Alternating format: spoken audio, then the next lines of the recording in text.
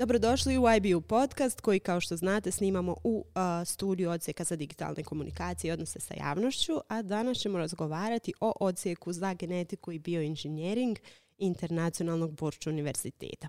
Ja moram da kažem nekako svoj prvi dojam ovog odsjeka kada sam prvi put ušla u njihove prostorije, u njihove laboratorije, da mi se učinilo nekako kao da sam ušla u potpuno drugi svijet.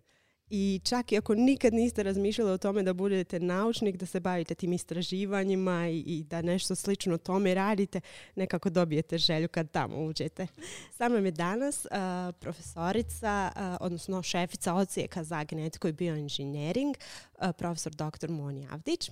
Dobar dan, hvala vam. Evo nekako, rekla sam već u uvodu taj neki moj prvi dojam i sigurno vjerujem da i drugima bude tako, pogotovo onima koji nisu u tom nekom segmentu tog istraživanja i bavljenja tim nekim naučenim istraživanjem, da nekako dobiju taj poseban dojam kada uđu kod vas. To mi je tako drago čuti. Ja volim reći da kada uđete u odsjek za genetiku i bioinžinjering, mi smo staklenim vratima odvojeni od ostatka svijeta. U suštini kad prođete ta staklena vrata gdje samo ulazite sa šifrom, ulazite u zaseban svijet istraživanja, nauke, eksperimenata i daje jedno posebno uzbuđenje, pogotovo studentima koji imaju veliki afinitet prema prirodnim naukama. Mi u okviru naše laboratorije za genetiku i bioinžinjering trenutno imamo 6 laboratorija različitih i jako smo ponosni na opremu i na sve što tu nudimo.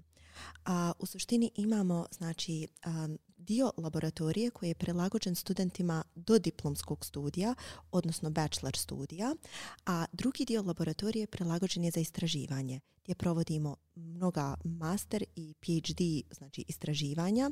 Potom radimo sa industrijom intenzivno, gdje zapravo studenti imaju priliku da, pored toga što studiraju, rade i za industriju, što je fantastična prilika.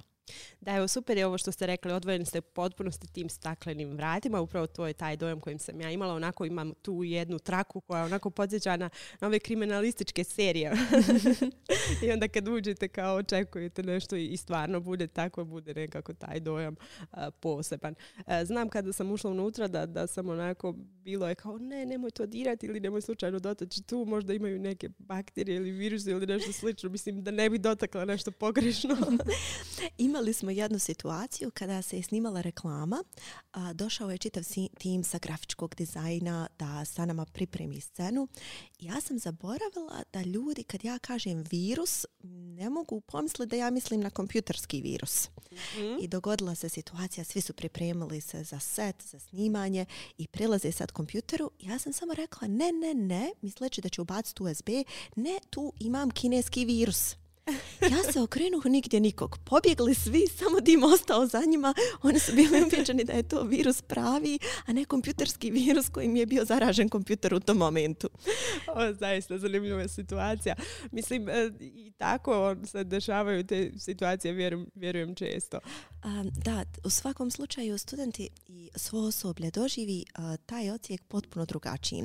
Mi volimo da približimo nauku na potpuno drugačiji način, u smislu, kada uče forenziku kod profesora Damira Marjanovića, mi organizujemo crime scene, gdje organizujemo pravu kriminalističku istragu, gdje oni moraju otkriti ko je osumnjičeni, ko je ubica, šta se je dogodilo, izanalizirati genetički materijal, otiske prstiju. Znači sve je potrebno da urade kao da zaista rade na nekom slučaju. Na taj način im približimo nauku. Pošto po mom mišljenju ključ je da student zavoli ono što radi. Jedini način da to uradi nije preko knjiga gdje oni uče suhoparno, nego je potrebno da to dožive kroz iskustvo, kroz doživljaj, kroz eksperimente i kroz neka posebna lijepa iskustva gdje zapravo to njima ostane u sjećanju. Tako da mi na vježbama organizujemo izrazito interesantne vježbe, a naš studijski program je koncipiran tako da su pola predavanja i pola vježbe. Ja njima volim reći, divno je što ste vi to sve naučili, hajte vi sad pokažite to meni u laboratoriji. Da, pokažite nam na djelu. Koliko vremena oni provode u laboratorijama? Pola vremena. U suštini, koncept svakog predmeta na dodiplomskom studiju jeste da predmet imaju 2 sata ili 3 sata u učionici, a ostatak vremena provode u laboratoriji po 2 do 3 sata iz svakog predmeta, tako da imamo molekularnu biologiju, biohemiju, mikrobiologiju, ćelijsku biologiju, imunologiju, forenziku. I zaista vidim da su mnogo zadovoljni i vidim koliko su mi spremni za tržište kada završe bachelor studij. Najbolji primjer su moji studenti koji odu u inostranstvo i bez problema nastave u svjetskom rangu laboratorija raditi, da nemaju nikakvih poteškoća da sustignu njihov plan i program nakon što završe bachelor studij ovdje. Da, jako je puno sigurno primjera. Mi smo imali priliku i da ugostimo ovdje jednog od upravo tih studenata, Kenana Krakovića, koji evo sada trenutno u Americi gdje tamo radi svoje istraživanja u laboratorijama na Harvard univerzitetu. Tako da evo, to je samo evo jedan mali dokaz ovog o čemu vi danas govorite. Kakva su to istraživanja kojima se oni bave ovdje? Spomenuli ste da je tu neka i saradnja sa industrijom, odnosno da se odvija na taj način da oni učestvuju u tim istraživanjima koja su za industriju, odnosno za neke vanjske partnere. Tako je. U suštini, studenti ovdje prije svega za svoj master i doktorski studij imaju priliku da rade istraživanja iz polja mikrobiologije, molekularne biologije, citogenetike, forenzike. Aparatura koju imamo omogućuje nam, znači taj kapacitet da iznesemo istraživanja gdje publikacije su fantastične nakon toga, imaju visok impact faktor, riječ o indeksiranim časopisima i slično. To je što se tiče samog istraživanja. Naš cilj je da osposobimo studente da on sam ode u laboratoriju, istraži sve, odradi eksperimente, dođe sa rezultatima i protumači rezultate s nama. Mi ih podstičemo i radimo monitoring do stupnja dok ne postignu ovaj nivo znanja. I onda smo jako ponosni jer oni dalje imaju želju da istražuju, jer se osposobe da dizajniraju eksperimente, sprovedu ih, dobiju rezultate i publikuju. Što se tiče industrije, ja lično sam više industrijski orijentirana, što podrazumijeva da ja više volim istraživanja gdje su praktična, koja se mogu primijeniti pomoć široj masi. Iz tog razloga imamo suradnju sa kompanijama iz industrije gdje oni nama sa naučnog aspekta žele potvrditi kvalitet svojih proizvoda i unaprijediti svoje proizvode. Tako da nam prilaze razne kompanije i žele da surađujemo s njima u smislu da testiramo njihove proizvode i da ih poboljšavamo u svakom smislu. Vi imate svu potrebnu opremu za to i za takve i slične istraživanje i eksperimente. Tako je. Nedavno smo od jedne kompanije u suradnji sa njima zbog kvaliteta istraživanja koje smo im dali do tada dobili znači QTOF HPLC, mašinu od $500,000 km. Mi smo jedini, ja mislim... To imamo ovdje na univerzitetu. Da, vrhunska aparatura. Ali pod ključem, da znate. pod šifrom. Tako da, i sada krećemo sa intenzivnim istraživanjima signalnih molekula, neurotransmitera i ostalo. Tako da sam jako zadovoljna sa opremom svom koju imamo, a svake godine unapređujemo kroz silne suradnje, pošto ljudi mnogo investiraju u nas zbog znanja i vještina koje imamo i njima zaista produkt tog istraživanja je fantastičan. Odlično. U tim istraživanjima znači aktivno sudjeluju i studenti. Oni su dovoljno, da kažemo, postigli dovoljan nivo znanja da mogu da se bave takvim radom. A znate kako, znaju nas sa zapada, nas znaju zvat Bosnian Brain Trust. Znači, fantastični su mi studenti. To su moji studenti koje pratim od prve godine bachelor studija. Tako da su oni na neki način obučeni kod nas u laboratorijama. Oni su sada na master studiju i vjerujte, nivo znanja koje mi nude, sposobnosti i vještina u laboratoriji je izuzetan. Tako da svako od njih radi na nekom svom projektu u okviru velikih projekata za industriju i generiraju fantastične rezultate. Preponosna sam na njih. Divno. Evo, spomenuli ste Ameriku. Radite li neka istraživanja zajedno sa drugim univerzitetima i slično laboratorijama s drugih univerziteta? Da, imamo suradnju sa brojnim univerzitetima. Ta suradnja se je pokazala jako korisnom. Imamo razmjenu osoblja. Genetika i bioinžinjering je jako otvoren odsjek gdje zaista volimo taj moment konekcije sa drugima, dijeljenje znanja i ostalo. Odlično. Nekoliko puta ste također spomenuli master studija. Znam da u okviru vašeg odsjeka trenutno imate jedan novi smjer, odnosno da kažemo usmjerenje na tom master studiju. O čemu se radi? Znate kako, interesantno se dešava nešto trenutno među mladim ljudima. Ja sam u akademiji i predajem skoro 10 godina. Uočila sam da tempo života postaje jako, jako brz. I naši mladi ne mogu zadržati pažnju. Kada govorimo o nekim stereotipnim radnjama, njima to bude dosadno. Mi smo ranije sebe mogli zamisliti, uzmemo knjigu i čitamo je 2 sata i ne pomjerimo se. Danas je to nepojmljivo. Iz tog razloga neophodno je prilagoditi sadržaj modernim generacijama i brzini da bi oni mogli usvojiti to znanje na najadekvatniji način. Do sada svi master studiji su većinom bili teorijski studiji gdje imate predmet koji odslušate i polažete ispit. Međutim, ja sam zaključila da to nije baš najmudrija opcija kada su u pitanju moderne generacije, ono što njima zaista treba za tržište i ono što oni žele da bi usvojili to znanje. Stoga smo na odsjeku za genetiku u saradnji, znači uz dozvolu naravno i veliku podršku dekana i rektora, odlučili se da idemo sa molekularnom dijagnostikom. To je prvi praktični master studij gdje smo shvatili da nakon razgovora sa osobljem na odsjeku najidealnija je opcija imati modularnu nastavu. Šta to podrazumijeva?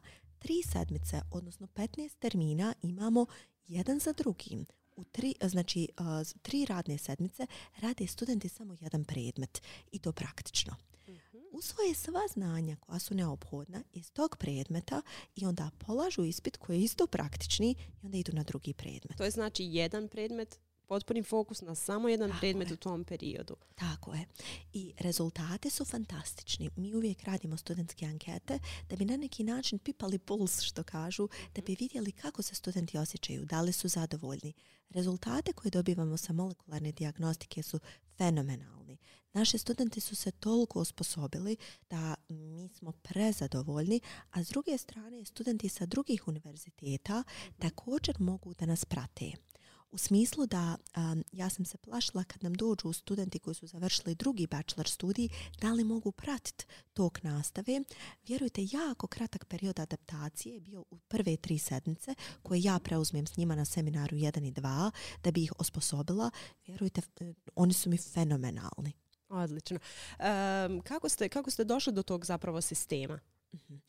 Taj sistem, po onom što sam ja čula, taj sistem egzistira već u Austriji. I u Austriji se provode intenzivne vježbe, moduli nastave, eksperimentalne vježbe koje traju po nekoliko sedmica i položi se neki praktikum. Onda u razgovoru sa profesorom Marijanovićem i ostalim osobljem na odsjeku zaključili smo zašto mi to ne bi probali. Jer u doba korone dogodilo se da mi smo shvatili da naši studenti ne smiju izostajati sa praktičnih vježbi. Iz tog razloga u momentima kad Ministarstva obrazovanja, Ministarstva zdravlja dozvole nastavu, mi organizujemo intenzivne vježbe u malenim grupama tako da studenti stignu vidjeti svu laboratoriju i sve što je neophodno da steknu sve vještine. To se pokazalo jako uspješnim. Nakon tog poduhvata shvatili smo da master studij koji bi bio tog tipa bi bio fantastičan za sve studente. I zaista po feedbacku mi imamo sad prvu generaciju koja je sad u drugom semestru, znači u spring semestru, fantastični su rezultati. Odlično. Spominjali ste nekoliko puta i osoblje na vašem odsjeku i zaista imamo fantastičnih profesora tamo. Vas između ostalog također, ali spomenuli ste i profesora Marijanovića i imamo još jako puno drugih kolega. Tako je. Znači tu imamo i profesora Badnjevića, profesorcu Aminu Kurtović-Kozarić, profesorcu Gurbetu, profesorcu Adnu Lašić, Larisu Bešić, Konji Hođić.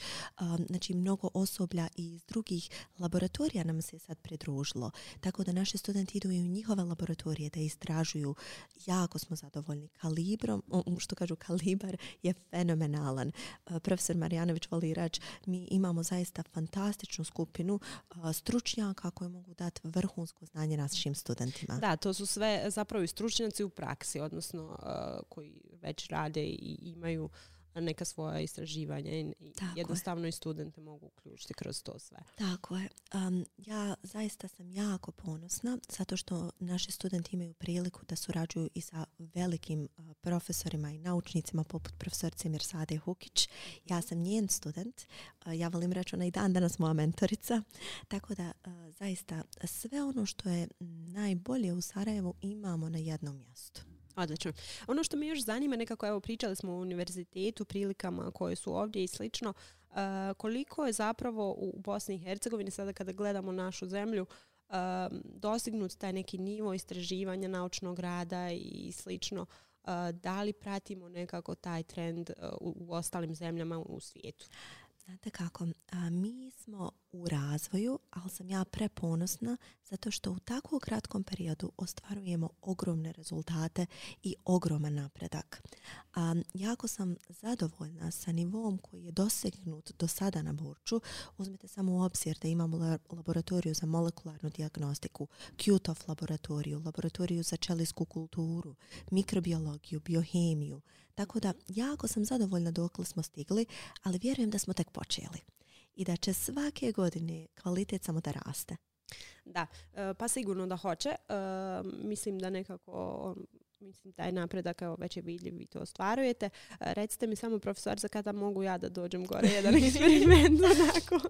Kad god budete raspoloženi, laboratorije su otvorene. Samo nam recite, najavite se i mi smo tu da ugostimo sve posjetioce. Nešto jednostavno mi dajte bez nekih virusa i slično. Čak ni ovi kompjuterski, pošto ne garantujem sigurnost nikom. Još bih nekako skrenula pažnju u vrijeme upravo pandemije i koronavirusa. Dosta fokusa je bilo stavljeno na naučnike, na istraživanja i slično i nekako smo javnost je imala određeno očekivanja i svi su nekako imali sad tražili odgovore. Nekako se prvi put desilo da svi gledamo u naučnike i tražimo od njih odgovore, ali koliko smo zapravo shvatili njihov posao i njihove mogućnosti.